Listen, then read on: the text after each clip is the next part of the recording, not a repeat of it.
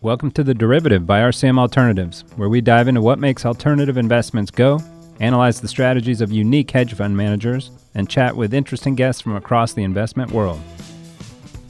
Greetings, humans. Yes, we're bypassing the normal Star Wars hello there because our guests today are Trekkies, and not just casual fans. They actually spoke on the similarities between sci-fi and investing at a Star Trek convention once. That's a new one. It's Brad Berry and David Johnson of Dynamic Alpha Solutions, who run an outsourced CIO business and started a mutual fund that's a bit of a twist on the latest trend of marrying traditional stock exposure with a non-correlated alternative investment.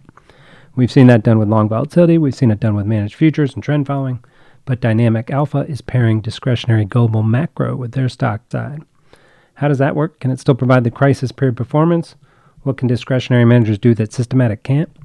We dig into it all, concluding with some of those Star Trek and investing corollaries, such as when you should put shields up in your portfolio. Engage. This episode is brought to you by RCM's Clearing and Execution Group, which helps mutual funds like the one Dynamic Alpha runs efficiently access and trade exchange-traded futures and derivatives markets. Visit rcmalts.com to learn more. And now, back to the show.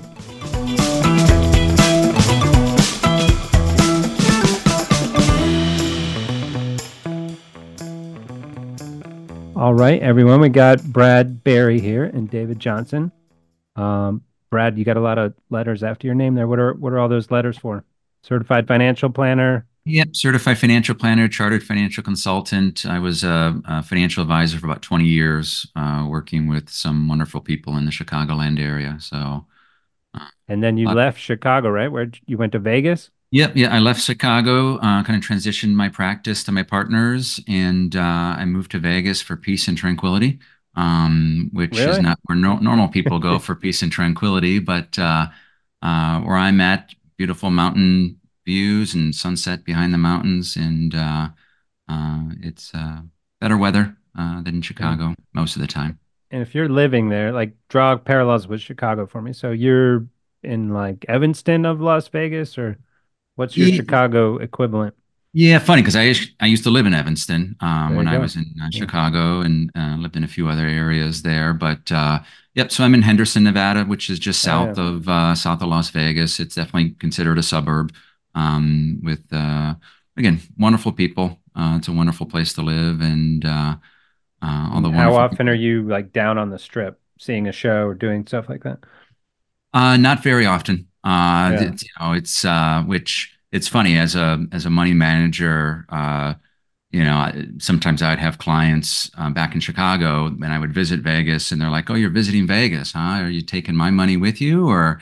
Uh, Yeah. and those that know me know I'm not a gambler. I don't drink. I don't smoke. I'm kind of boring.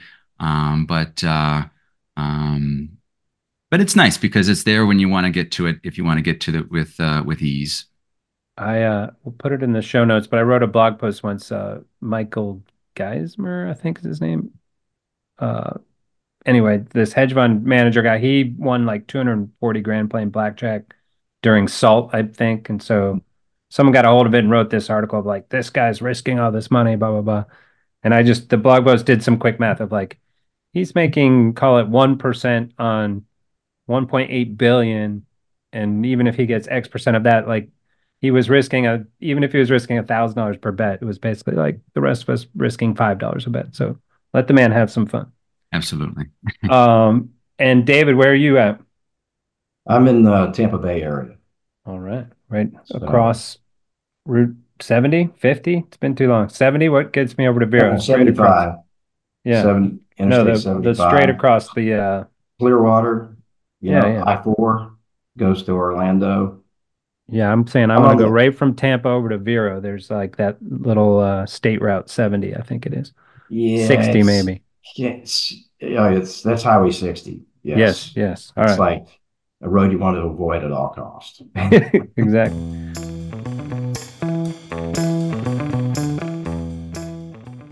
Let's get into a little what you guys are doing, what the firm is doing, and then I want to get into some sci-fi.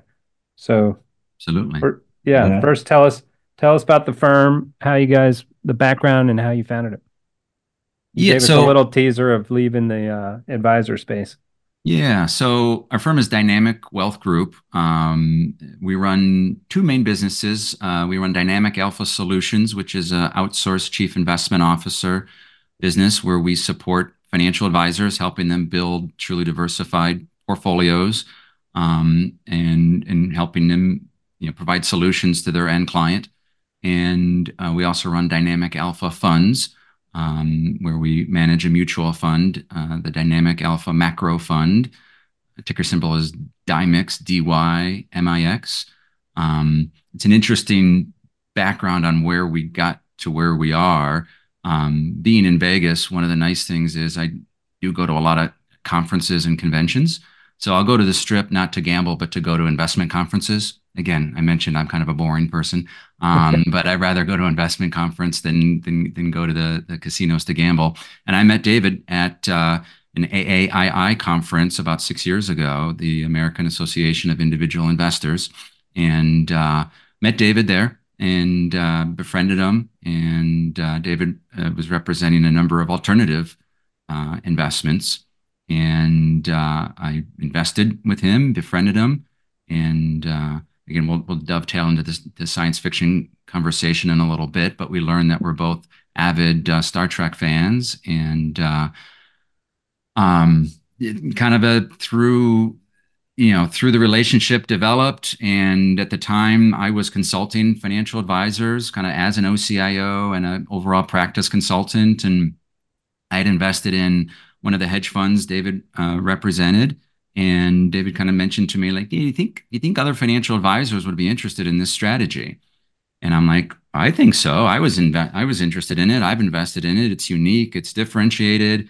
Let's talk to some financial advisors." And we presented at some conferences and got amazing feedback. Financial advisors were like, "We love this. We love this strategy. It's non-correlated. It performs extremely well. What's the ticker?" And that was the issue because it was a private placement, accredited status, 2 and 20 fee structure, and financial advisors like more turnkey, easy to implement solutions and products. So through connections and research, we worked on launching a mutual fund. And we'll dive into the mutual fund as the conversation goes, but it's an innovative solution that combines a global macro fundamental approach with equities. So yeah, and I think as the conversation goes, we'll dive a little bit deeper into that on how and why we did it and it's managed. But yeah, that's kind of a We'll now fact check you with David's yeah. recollection of the events. Is that how it went down, David? Absolutely. And what were you doing at the AAAI? What is it? AAAI? I spoke there, and this was back in like 2018. This was before COVID. Yeah. And Some of those give me like the lot of tire kickers, a lot of, right? Do you feel that, or you felt it was worthwhile for like a money manager or an advisor? It was for me because at that time, my main business was I was actually an IB. Yeah. And so I represented a lot of CTAs. Yeah. And I basically went there to educate people on, how managed futures works, how it can differentiate your portfolio because it's uncorrelated with the stock market, all this stuff. Mm-hmm. And they weren't getting any of that. They were just getting this stock guy, that stock guy, this stock guy. Yeah. And so, I saw, I did that for probably, 7 or 8 years at least, in the mainstay. Met a lot of people and educated a lot of people. So it was fun. I got to know a lot of CTAs, got to know how they did what they did. I used to design trading systems back years ago when I was working in FX, after I left aerospace. But this was a little different. And give us that little left aerospace. What were you doing in aerospace? Well, my first career was at NASA, and I was there for a short time. NASA. NASA, Marshall Space Flight Center in Huntsville, Alabama. Yeah. It's where they built the Apollo rocket. Right. Is that where they send the kids now to space camp and all that? Yep, exactly. Yep. Awesome. Yeah. It's where they always had space camp. So, And what was were you designing rockets, designing flight plans? What were you doing? I was a space shuttle engineer. I was working on the shuttle, on some subsystems in the shuttle. And that was, I was a junior engineer then. I was, very green.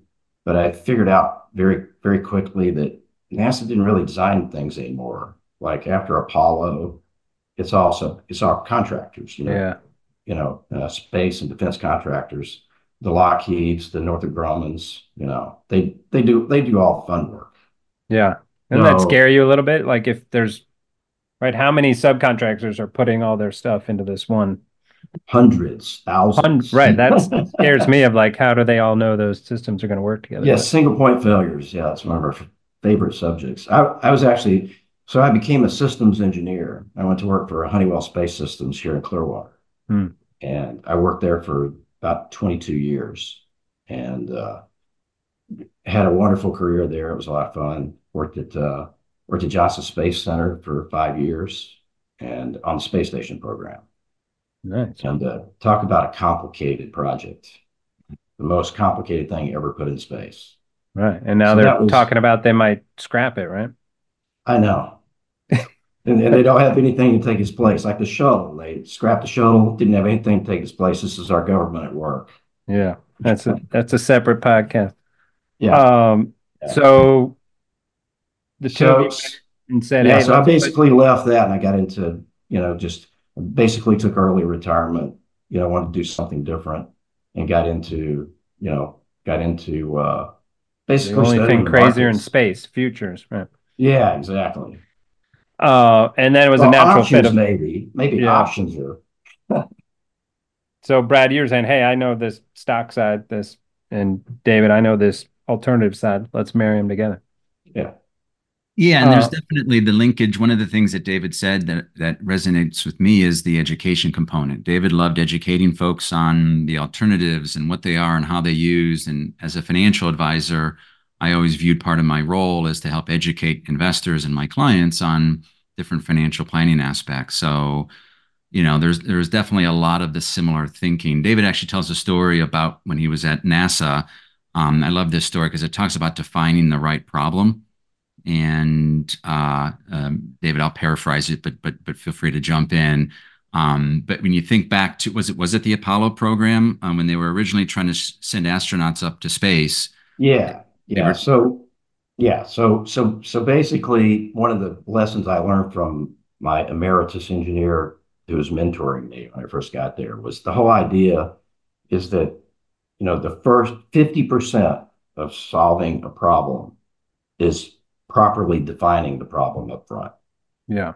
And most people skip that part. So they wind up with a solution to some problem, just not the one they're trying to solve. And that's basically what happened. The reason you told me that story is that that's what happened with the space program early on. They tried to figure out a way to get this capsule and the person in the capsule back down to Earth without burning the capsule up. So they tried to create an indestructible material. There is no indestructible material. Right. So let's figure it the other way. Isn't it? I think Einstein has if you give me an hour to figure out a problem, I'll spend if you give me an hour for a problem, I'll 55 minutes figuring out the problem and 5 minutes on the solution. Yeah. Exactly. So finally, an engineer one day said, "Hey, guess what? We're solving the wrong problem. The problem is to get the astronaut back alive, Yeah. not to create an indestructible capsule." So they came with the ablative heat shield. Still, Right. used It's it going to for get years and years. uncomfortable in there, but Yeah, it's going to get uncomfortable, but it's going to get you down. It's going to last just long enough. I love it. So that's a great example.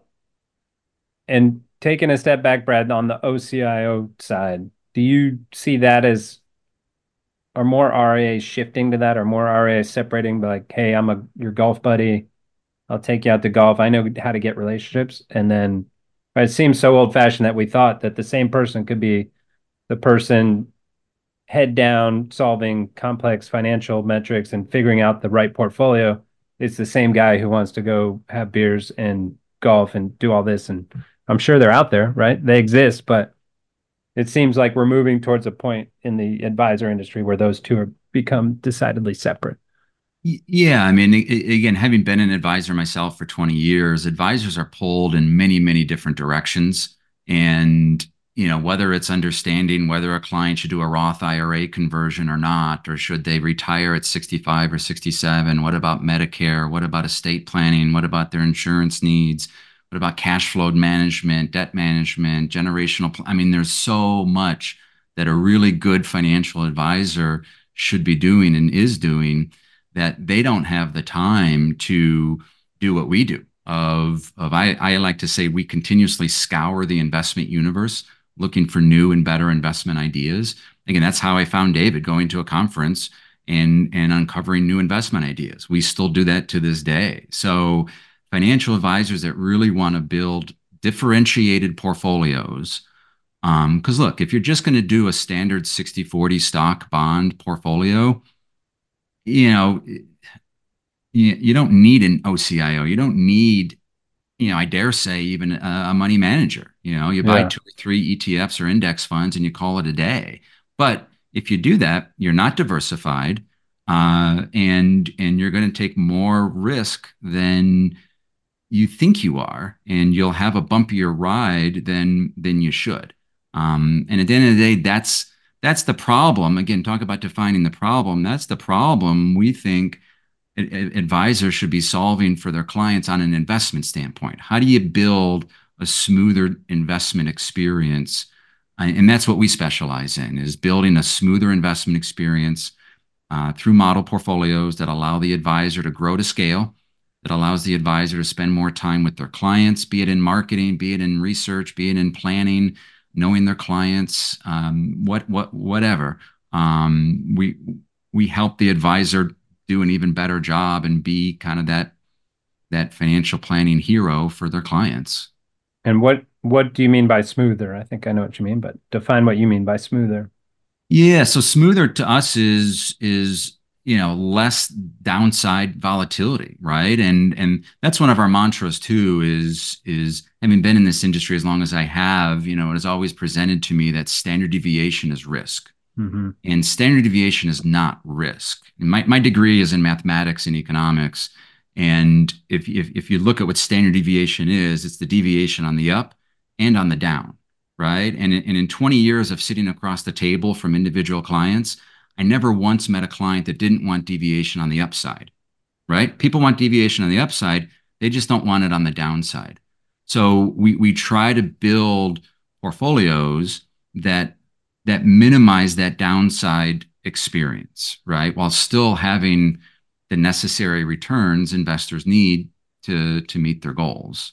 Yeah. I'm That's how we, 100% on your side, but I'd argue briefly on the other side, it's an easy way to say, hey, what tends to have the most downside deviation? Stuff with a lot of upside deviation, right? So it's kind of a lazy way to get there, but that's the support of standard deviation as the metric, right? sometimes, but Yeah.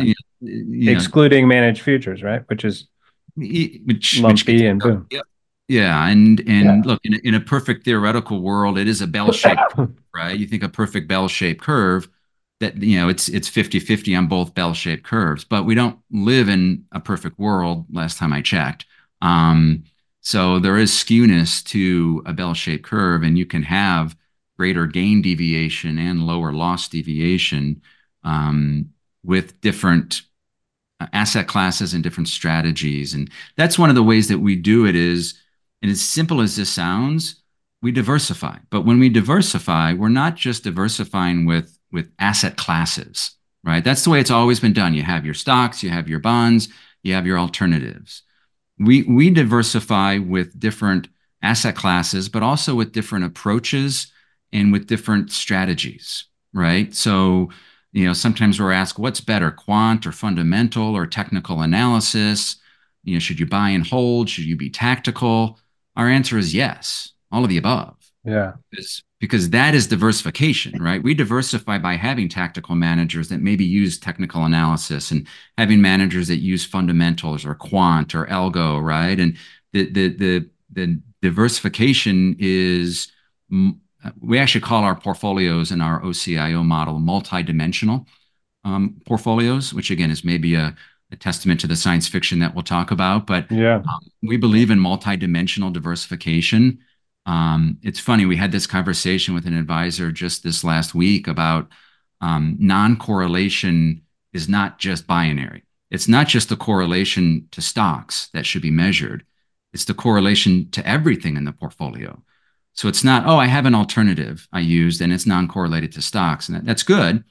But what about another alternative? You can have multiple alternatives, investments, and they can be non-correlated to stocks, but also non-correlated to each other, right? So it's that multifaceted, multidimensional, you know, portfolios that we build in the OCIO that truly help an advisor differentiate their practice as well, so that they can help to get new clients, and most importantly, help them meet their goals.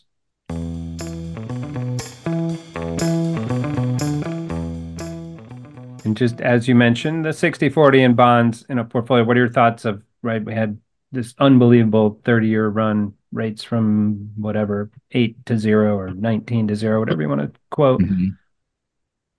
Surely, who knows, but surely that's not going to look the same over the next 30 years, right? So does that break 60/40? Does that just make it the path look different? What are your thoughts there?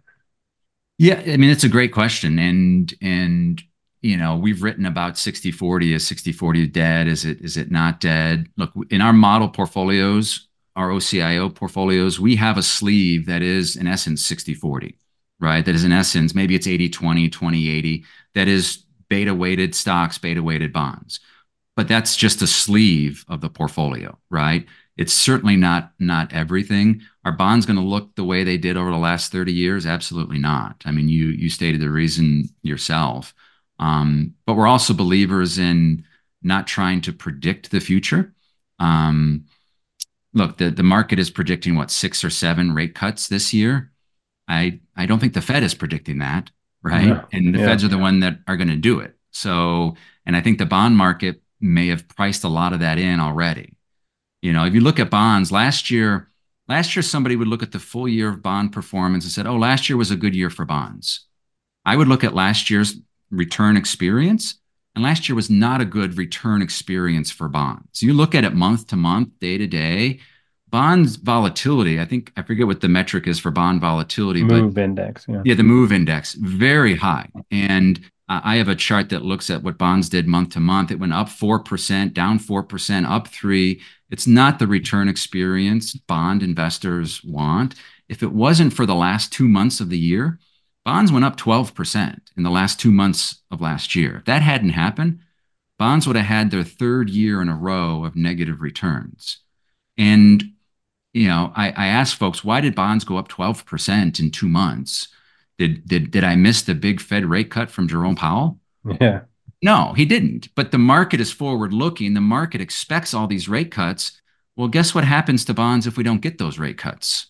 Right back down. Yeah. It's going to be problematic. So we implement, again, a lot of alternatives, a lot of bond alternatives into the models that we use, as well as equity like alternatives, futures, you name it. And So David, maybe for you, or also like, so all those alternatives, which may be uncorrelated with each other, uncorrelated with stock bonds, you found yourselves moving towards managed futures and global macro. Like, do you find those have the most unique return profile out of all the quote unquote alternatives? Yeah, especially when you get to ones that are more fundamentally managed as opposed to, trend following a system. Not that they're all the same, but they're all following a formula. And, most of the time when there's a fundamental aspect to it, it's more waiting till you see dislocations in things that are going to create opportunities down the road and knowing how to look for the signs of those things to come about, you know. And so Example? I think you should do the cocoa example, Brad, my because favorite, yeah, it's my favorite that's his example. favorite So example. Yeah. yeah, so last year there was a trade by our futures trading advisor in his program where he went long cocoa.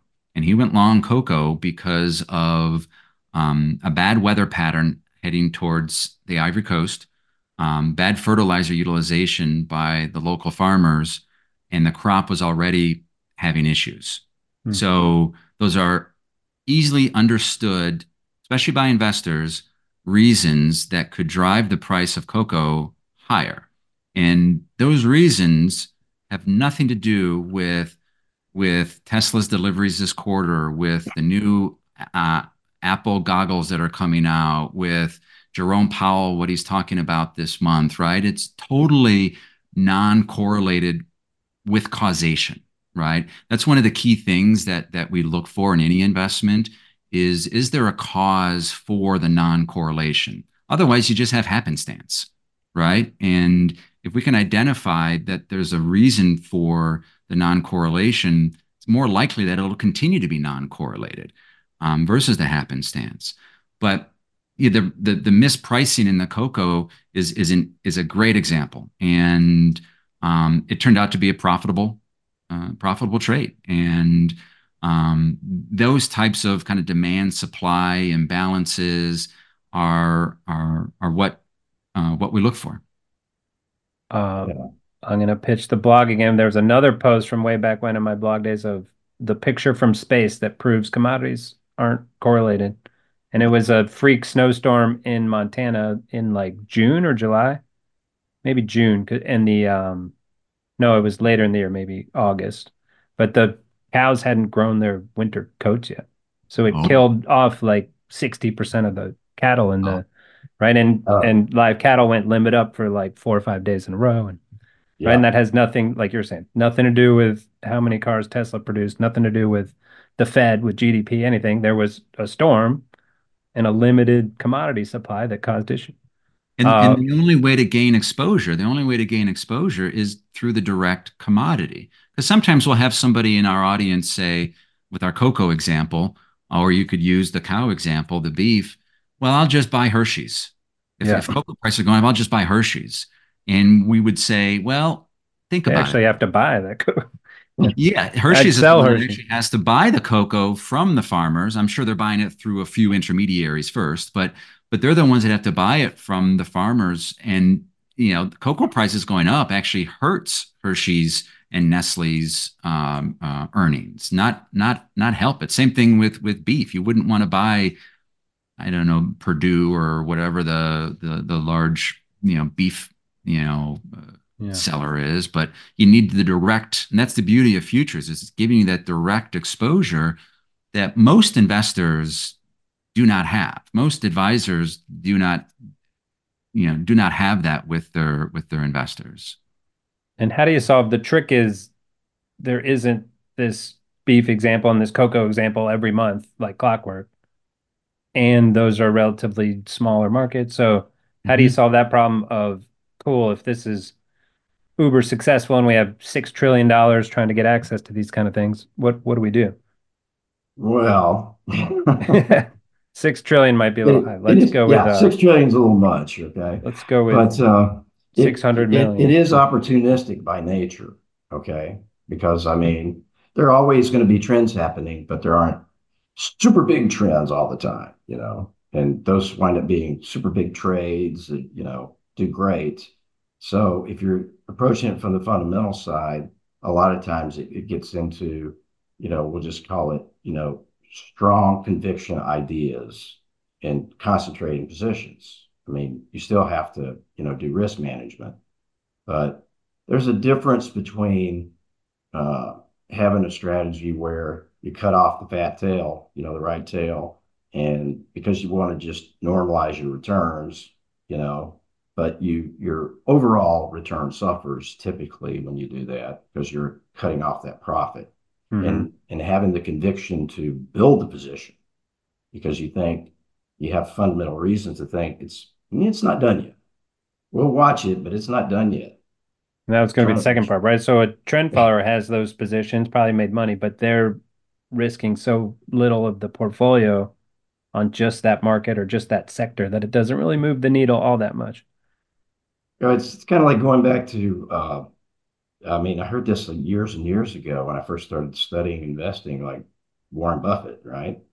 And they were saying like, how should you diversify your portfolio? And he was like, well, if you have more than 20 stocks, I mean, that's probably too many.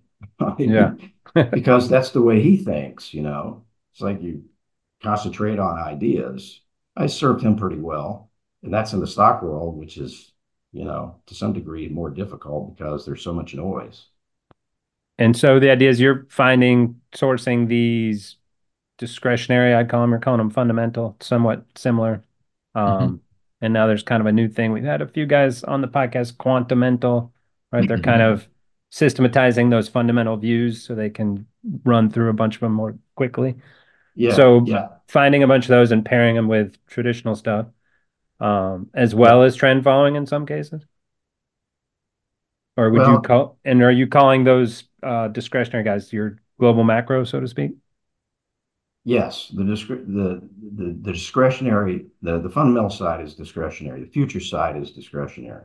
Yeah. And it's there's still all the risk management and everything in there. But the reason that I think that it's so additive to what we're doing is because it's it's different than what a lot of people do because the process to get the ideas is different because it's all coming from up here. It's not an Yeah. algorithm. It's everybody's unique. I mean, there's 100 trillion connections up here. Nobody's the same. But And and I ask this with a lot of discretionary traders, like why doesn't Citadel or Millennium or whatever just right? They could analyze the same stuff, come to the same conclusions, right? Why don't they do what some of these discretionary guys are doing in hogs or cocoa or grain markets? well, who's to say they're not doing that some of Yeah, the time, you know? But yeah, I mean, you don't really know what they're doing. But they have so much money, they're doing everything that you could possibly do. They have to spread the yeah, money around because they'll affect the markets.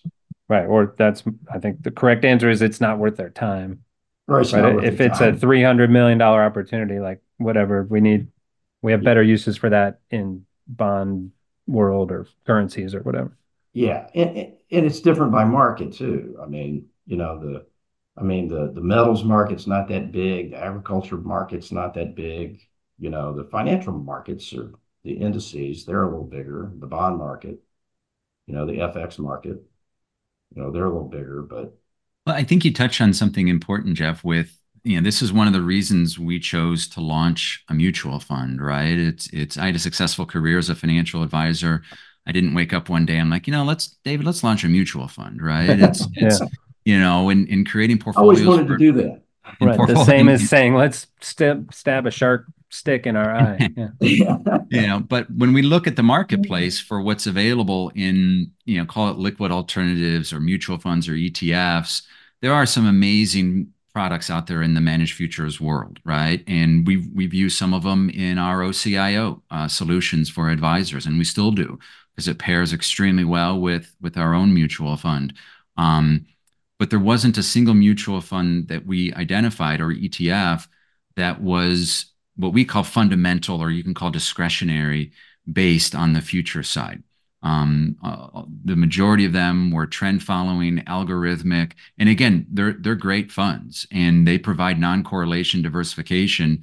But again, we like building things with a causation for the diversification, and given that our strategy implements a fundamental program where it's discretionary, the correlation between our strategy and others is near zero, even though it's futures based. And managed futures is many times synonymous with trend following, and that's not what our program does at all. And is, it helps to give that diversification. is the trade-off there that you may not be there in like a classic '08 sell-off or a crisis period? Well, I think if you have something that's happening that's obvious, you're going to be in it. Yeah, But if you start having a pullback, you might not get out. You might just, especially if you're playing with profits, you just, because it's got further to go because you've done the research and supply and demand haven't evened out yet. right. But Price so it's hasn't like settled. I kind of consider it's like alpha based diversification instead of structurally beta based, Hmm. right? The trend followers are kind of saying, hey, we're Yeah. not doing anything special here. We're capturing every breakout. 1 out of 10 of them is going to be the breakout where it's an '08 sell off. And we're going to be there because we were wrong the 9 times before. It Hmm. sounds like you're saying more like, hey, we might be wrong 1 out of the 10 times, but we're going to have high conviction on the other 9, 6 out of 10, probably not 9 out of 10, but something along those lines, right? Of like kind of flip that logic of we're looking for greater chance of success and greater conviction on those trades. Yeah, more concentrated positions because the research has been done. And even if it doesn't pan out right away, as long as you hadn't hit your risk limits, you just wait it out. I mean, if an idea doesn't look like it's quite ready and it hits the risk limit, we might get stopped out in 2 or 3 weeks. If it starts happening, it might get added to. It could go months. It could be in the position for months. It could get rolled several times. Yeah. So it really is global macro.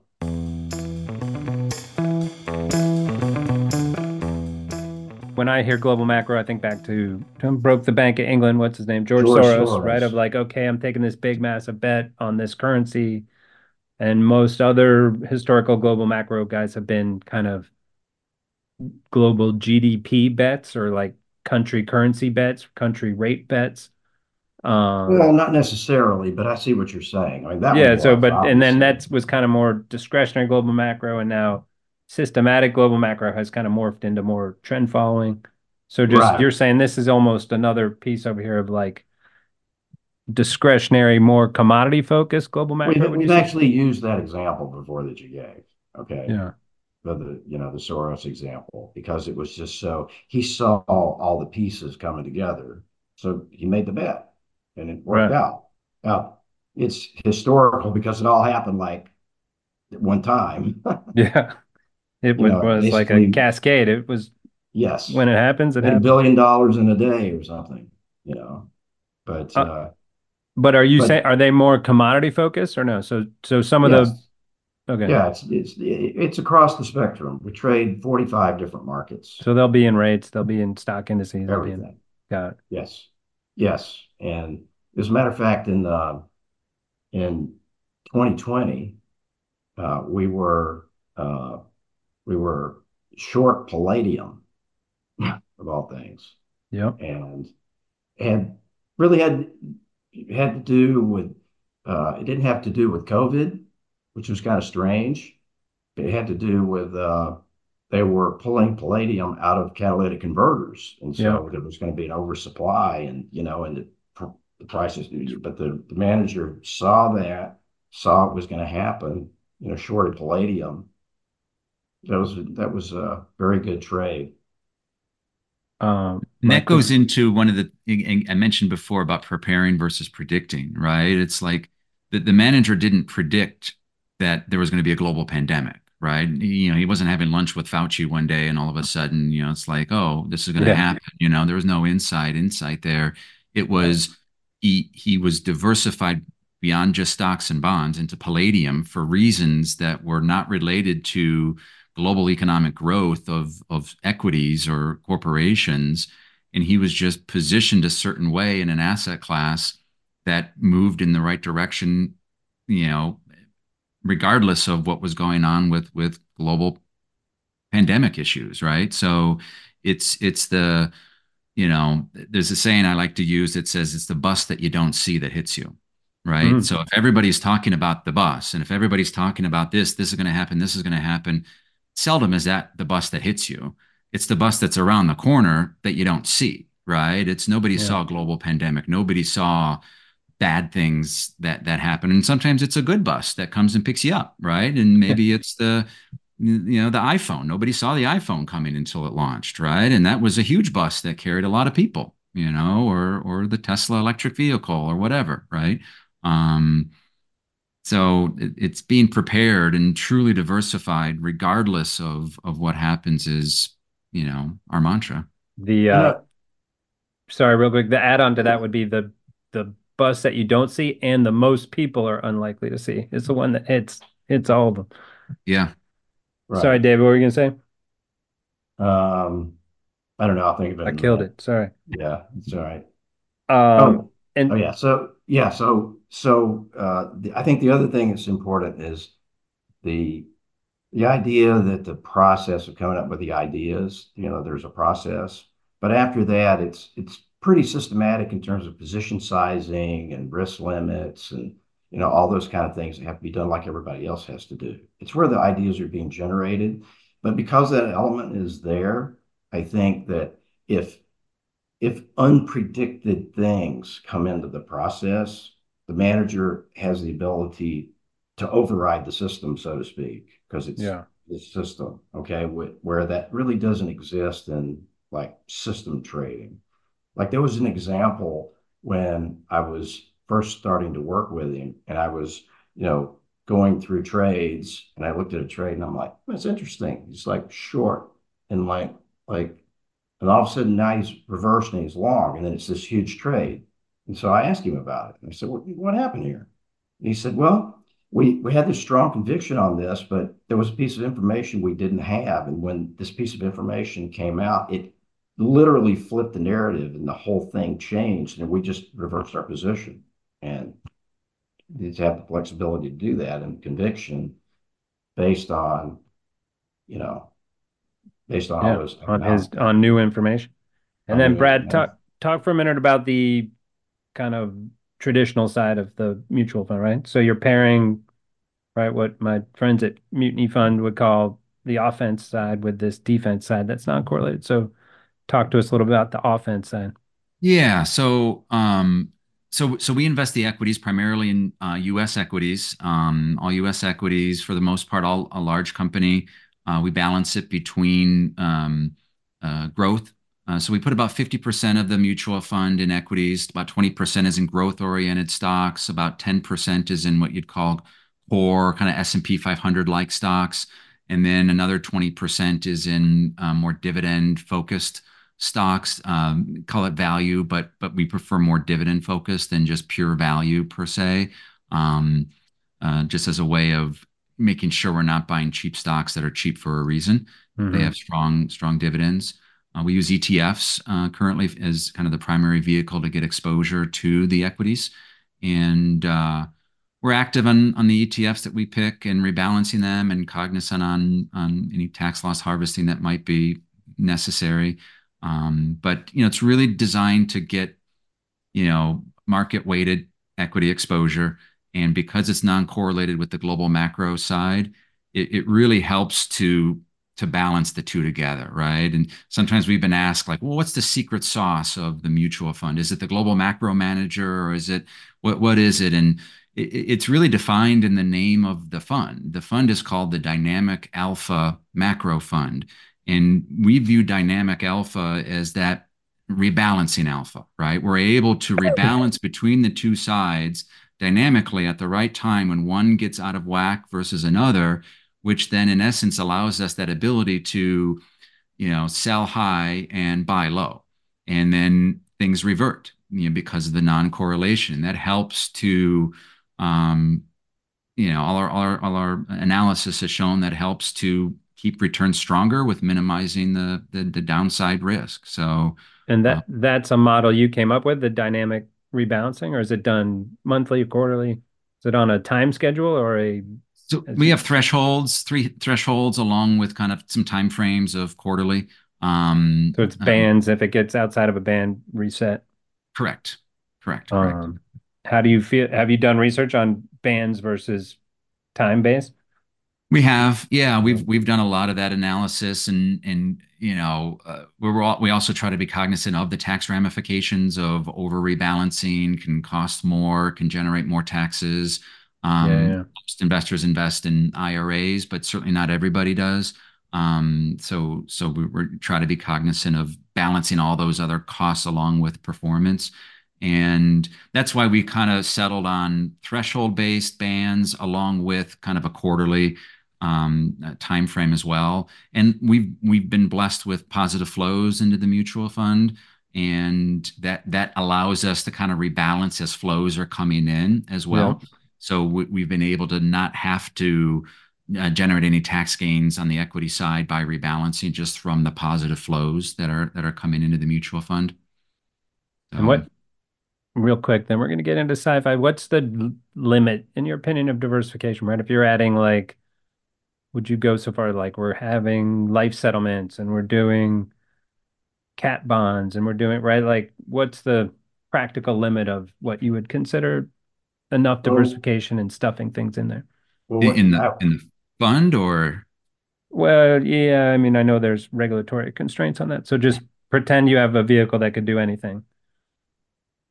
yeah, I mean Well, the that'll alternative. be our entree into sci-fi. This a Yeah, I mean sci-fi the world where any investment could be made in any investment vehicle. Yeah, I mean, because that's the thing is sometimes I like to refer to alternatives as the alternative to alternatives, because to a lot of investors or advisors, alternatives are real estate or gold or silver. And to us, alternatives means a lot more. It means merger arbitrage, dividend capture, managed futures, global macro, buffered, structured notes, you name it, right? Um, yeah, life settlement and some of those other things, very esoteric out there. Yeah, it's a matter of getting the right vehicle and there's a ton of those alternatives, litigation financing and Yeah, things like that can really stretch the envelope of what's out there, yeah, and we love exploring it. We yeah. have a long watch list of things that we're always tracking, and you know, it's uh, it's tough to fit things in a simplified portfolio, which is also one of our objectives. It's one of our taglines of simplifying complexity. Right. It Um, doesn't matter if you have the best space shuttle. To borrow from earlier in the conversation, if you can't get any people in it, if you can't fly it. correct, right. correct. But and you probably agree with me here. The deeper I go down into those quote unquote alternatives, they're more alternative strategies of right of they're just different flavors of stocks, bonds, credit, and they're mostly all they need GDP growth and a great Yes. economy. They're cool, yeah, and they do a lot of cool things, and they're non-correlated most of the time. I think the problem is back to that concept of fundamental non-correlation. Like they don't necessarily have that. If things break, credit dries up, all this stuff, they're likely going to break as well. So, We like to ask the question, what's going to drive the return, right? What's yeah, the return driver, right? So like with our cocoa example, there's three identifiable things that are going to drive that return, right? that's And key. yeah, it's the key part is what is going to drive the return, because one of the very popular alternative investments these days is private equity. Yeah. And Popular is you an know, understatement, but yeah. yeah, and it's funny because when I talk to folks or meet folks about, that talk about, oh, I'm in private equity, I'm like, oh, you're in equity. Yeah. And at the end of the day, private equity is equity. It It's you right know, there in the name, folks. Yeah. it's right there in the name. And I think it's Cliff Asness, right, from AQR. He uses the term volatility laundering. Yeah. And look, we think anything can work and private equity can have its role, but you just don't want to fool yourself to thinking that it's going to be non-correlated. If it's going to be driven by, economic growth, it's like an equity because it is. It's Yeah. just private. Yeah. You just can't Right. redeem it as quickly. Right. Yeah. That I mean, it used to trade at a discount because of the liquidity, and now it trades at a premium because of the right. Oh, I don't have to see the real returns on a daily, monthly basis. I'll pay you Yeah. extra for this. Yeah. Yeah. Yeah. You can get Brilliant. that with regular equities too. You just don't open your statements or log on to Cover your my eyes. investment account for Yeah. 3 months. The old Rip Van Winkle approach.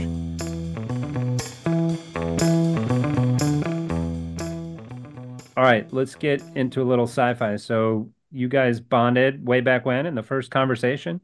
You're like Yeah. Yeah. NASA. I don't You like remember Star when it. Trek? Yeah. Yeah, when it came up, I think we just befriending each other, and I mentioned to David that, oh, I'm going to go to the Star Trek convention this weekend because the largest one is in Vegas every year. Yeah. Even when I lived At in the Chicago, Hilton used to be, right? Or, used to be at the Hilton. It's at the Rio now. mm, It's run by Creation Entertainment. I don't think it's actually called the Star Trek Convention anymore. They had some trademark issues, so I think it's called something else. But in essence, it's a convention full of Star Trek fans, and all the actors come to it. And yeah. Creation Entertainment does an amazing job putting the conference on. And I mentioned to David I was going, like, on David's like, oh, I'm a Star Trek fan, and And then I said, A well, Trekkie, we can say, right? yeah. And then I said, well, why don't you come? And I had a spare ticket, um, and David came, and he might be looking for, If he I don't know, puts on like a Klingon forehead, I'm gonna lose not quite, but it. oh yeah, Oh, nice. You yeah, I know who got you. that is, right? Yeah, Captain Kirk, Shatner. So Who Dave, That's my should be hero. worth 7 billion or so. He had all that Expedia stock, but he well, puked out of it in like '09, I think. He sold it all at $1. yeah, yeah. David, tell him your story about kind of William Oh Shatner yeah. and Yeah. So I kind of always wanted to meet him, but it just, didn't have the opportunity, obviously. But he was my inspiration for getting into the space program. So when Hmm. I was 10 years old, I turned the TV on, and it was just happened to be, they didn't have reruns back then for the most part. It happened to be the first episode of Star Trek was Well, on TV. And first yeah, one with the salt monster, the whole 9 yards. yeah. And I was enthralled. You're 10 years old. It's like, what is this? So I was hooked. And right then I decided I'm going to be an astronaut. I Wow. want to be an astronaut. So after I got older, I realized, the math is I got about a 0.02% chance of getting to be an astronaut. So I'm just going to work in the space program. So I'm Yeah. going to be an engineer and work on spacecraft, meet astronauts. And I actually did wind up going to Johnson. I was there for 5 years and worked with astronauts designing the space station, was in meetings with them all the time and just had a great time. But I always wanted to thank Shatner because he's the guy that set me on that path, Hmm. or it never would have happened, just happenstance. Yeah. So I actually got to meet him and tell him that story and got a photo op with him. And he Of course, lit he up. said, "Oh, that's great. I'm so happy for you." I Yeah. think he and probably did like, it 10,000 times that day. yeah. And then you've got a little like my poster behind me of sci-fi, not just Star Trek, but sci-fi into investing. What's your take there? Yeah, so Oh, we have a blog on right. our website too. There's a few blogs. There's a blog we have on what Star Trek can teach you about investing, Oh, and nice. I love your infographic as well on the Star Wars. I've sent that to a few folks, and I think it was a few years ago. It was last year, earlier last year. The promoters for the convention here in Vegas sent an email out to everyone who had a ticket and said, if anyone has an interesting topic they'd like to talk about, shoot us an email. And I asked David, do you think the Star Trek fans would like to hear about investing? It's like, I mean, Maybe. And there everybody was, likes talking about investing. Everybody needs money, right? So we shot him an email and said, hey, would you be Not in interested in Star this Trek, topic? right? There's no need Star for Trek money doesn't anymore. use money, but the yeah, Ferengis do with Yeah. their gold we press brains, latinum. we brainstormed ideas, of, put shields around your portfolio.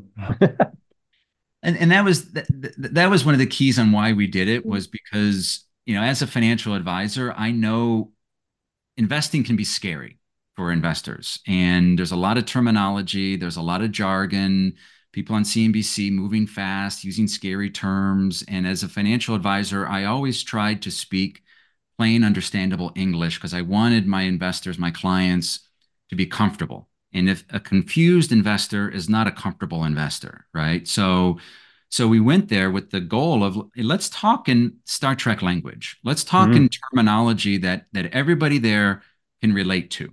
We One of should the have things done I've that the whole pod next time. Yeah. Yeah, we should. But one of the things I've always enjoyed going to these Star Trek conventions is there's people from all over the world go to these conventions, from all different oh, yeah. races, creeds, political beliefs, you name it, and everybody gets along because everybody looks at what do we all have in common? Our love for science fiction and Star Trek.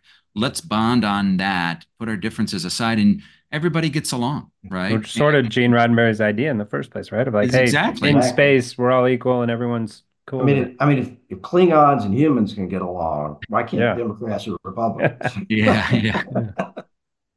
But Uh, and yeah, so it happened. You spoke at the convention. we spoke at the convention. We stood on the stage and spoke at the convention, and it was to individual investors, You retail have a folks, costume and on?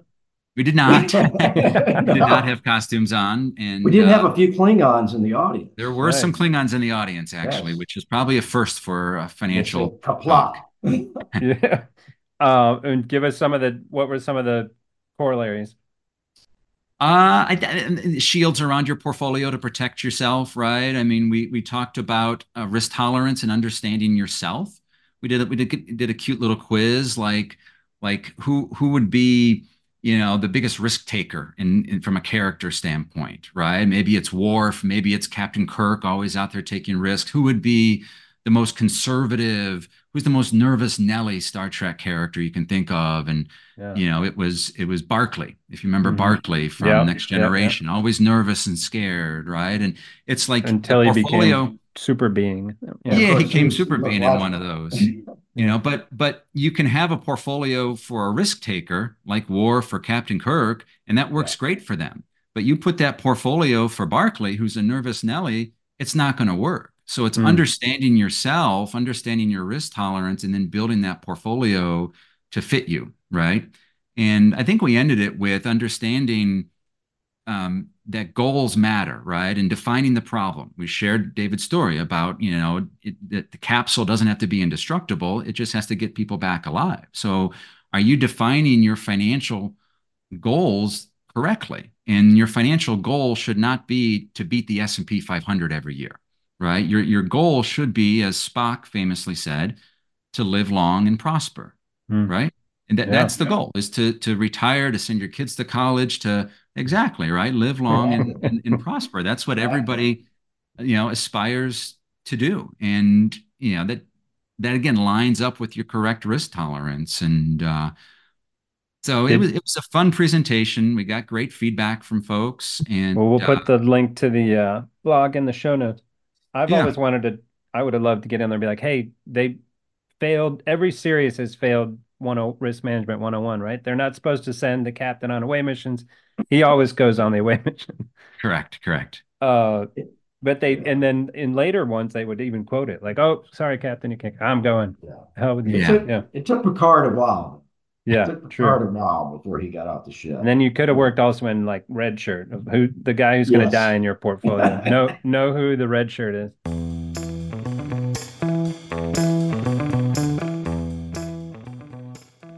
Awesome. I just want a few of your favorites while we're on the topic. Favorite series? Star Trek series Voyager for me. Voyager. Really? I like the Next Generation. Yeah, that would be my choice too. Yeah. I thought you were going to go with the original since it inspired your early No, it career. did. It did. And it has a special, it's not even, it's not in with the other Got it. categories. It's a whole separate thing, and then there's Oh, the separate series. thing. Yeah. Yeah. Favorite movie? Tougher. Hmm. I'm going to go with Yeah. Wrath of I, Khan. Wrath of Khan is a great one. Yeah. I like I, what's the one with the whales? Yeah. Voyage. Voyage yeah. Home. And then Yep. the new ones are pretty good with Christopher Pine, even though, Yeah, J.J. Abrams ones are really good. Yes. I really think that Ricardo Montalban should have won the Academy Award. And I'm not saying that, but I mean, the only reason he didn't was because it was Star Trek. yeah. Because Yeah, he just did a he was great throwing job. 100 miles an hour He to was put it in sports unbelievable in that parlance. role. And favorite character, Oh, it's a tough one. Well, Captain Kirk. Captain Kirk. I think I'll go Data. And then Yeah, yeah, yeah, I would agree with any of those. I think Picard, you name it. Like, Depends on the mood, right? If you yeah, true. Felix to me is one of the most hilarious characters, right? And yeah, but depends on your mood. yeah. And then do you guys ever have, I've been in meetings where I say data, and like data. I'm like, sorry, Star Trek fan, Well, not and the human.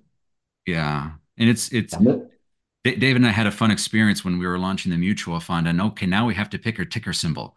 So what should our ticker symbol be? And we work in a Star Trek terminology into our Yeah, ticker symbol phasers on somehow, something. PHSON. or and I think we even looked at data or something, and I think it was taken or something like that. But um, yeah, it's data. We all know. It is what yeah. it is. All right. We've taken up a lot of your time here. So any last thoughts for listeners?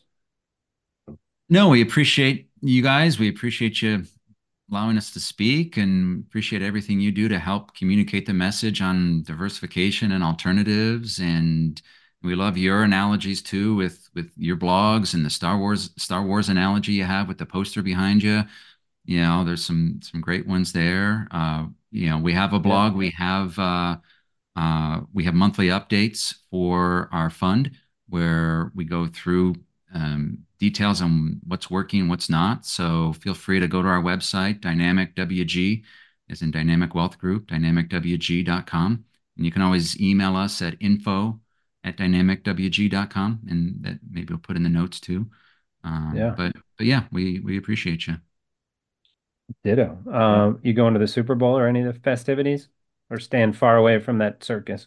Yeah, I'm more of the one that stays far away from the circus. God bless the people that come to Vegas and spend their money and keeps my taxes low and keeps the economy and all the wonderful people here employed. So That was when did the Bears were last in at 05 in Miami, and it started raining. It was like 50, and it started raining sideways, and it was just as mm, coldest I've ever been. 50 degrees in Miami because you're soaking wet, and I'm thinking through my mind. Then they started losing. Like it's yeah, gonna be 4 hours until I'm able to dry myself out, right? Like I have to get through the stadium, gotta get on a shuttle back to this parking lot, back to the car, all the way back to the hotel. yeah.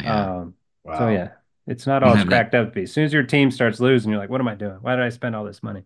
Yeah. Yeah, But I'm sure it'll be fun. it'll be good. Yeah. Uh, great. Well, thank you guys. We'll talk soon. Thank you, Jeff. And best of luck with Yeah. everything. Really Thank you. enjoyed it. Thank you.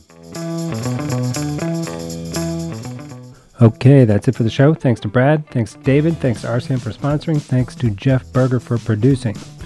Live long and prosper. You've been listening to The Derivative. Links from this episode will be in the episode description of this channel. Follow us on Twitter at RCMAlts and visit our website to read our blog or subscribe to our newsletter at rcmalts.com. If you liked our show, introduce a friend and show them how to subscribe.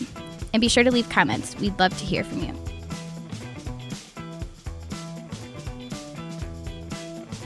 This podcast is provided for informational purposes only and should not be relied upon as legal, business, investment, or tax advice. All opinions expressed by podcast participants are solely their own opinions and do not necessarily reflect the opinions of RCM Alternatives, their affiliates, or companies featured. Due to industry regulations, participants on this podcast are instructed not to make specific trade recommendations nor reference past or potential profits, and listeners are reminded that managed futures, commodity trading, and other alternative investments are complex and carry a risk of substantial losses. As such, they are not suitable for all investors.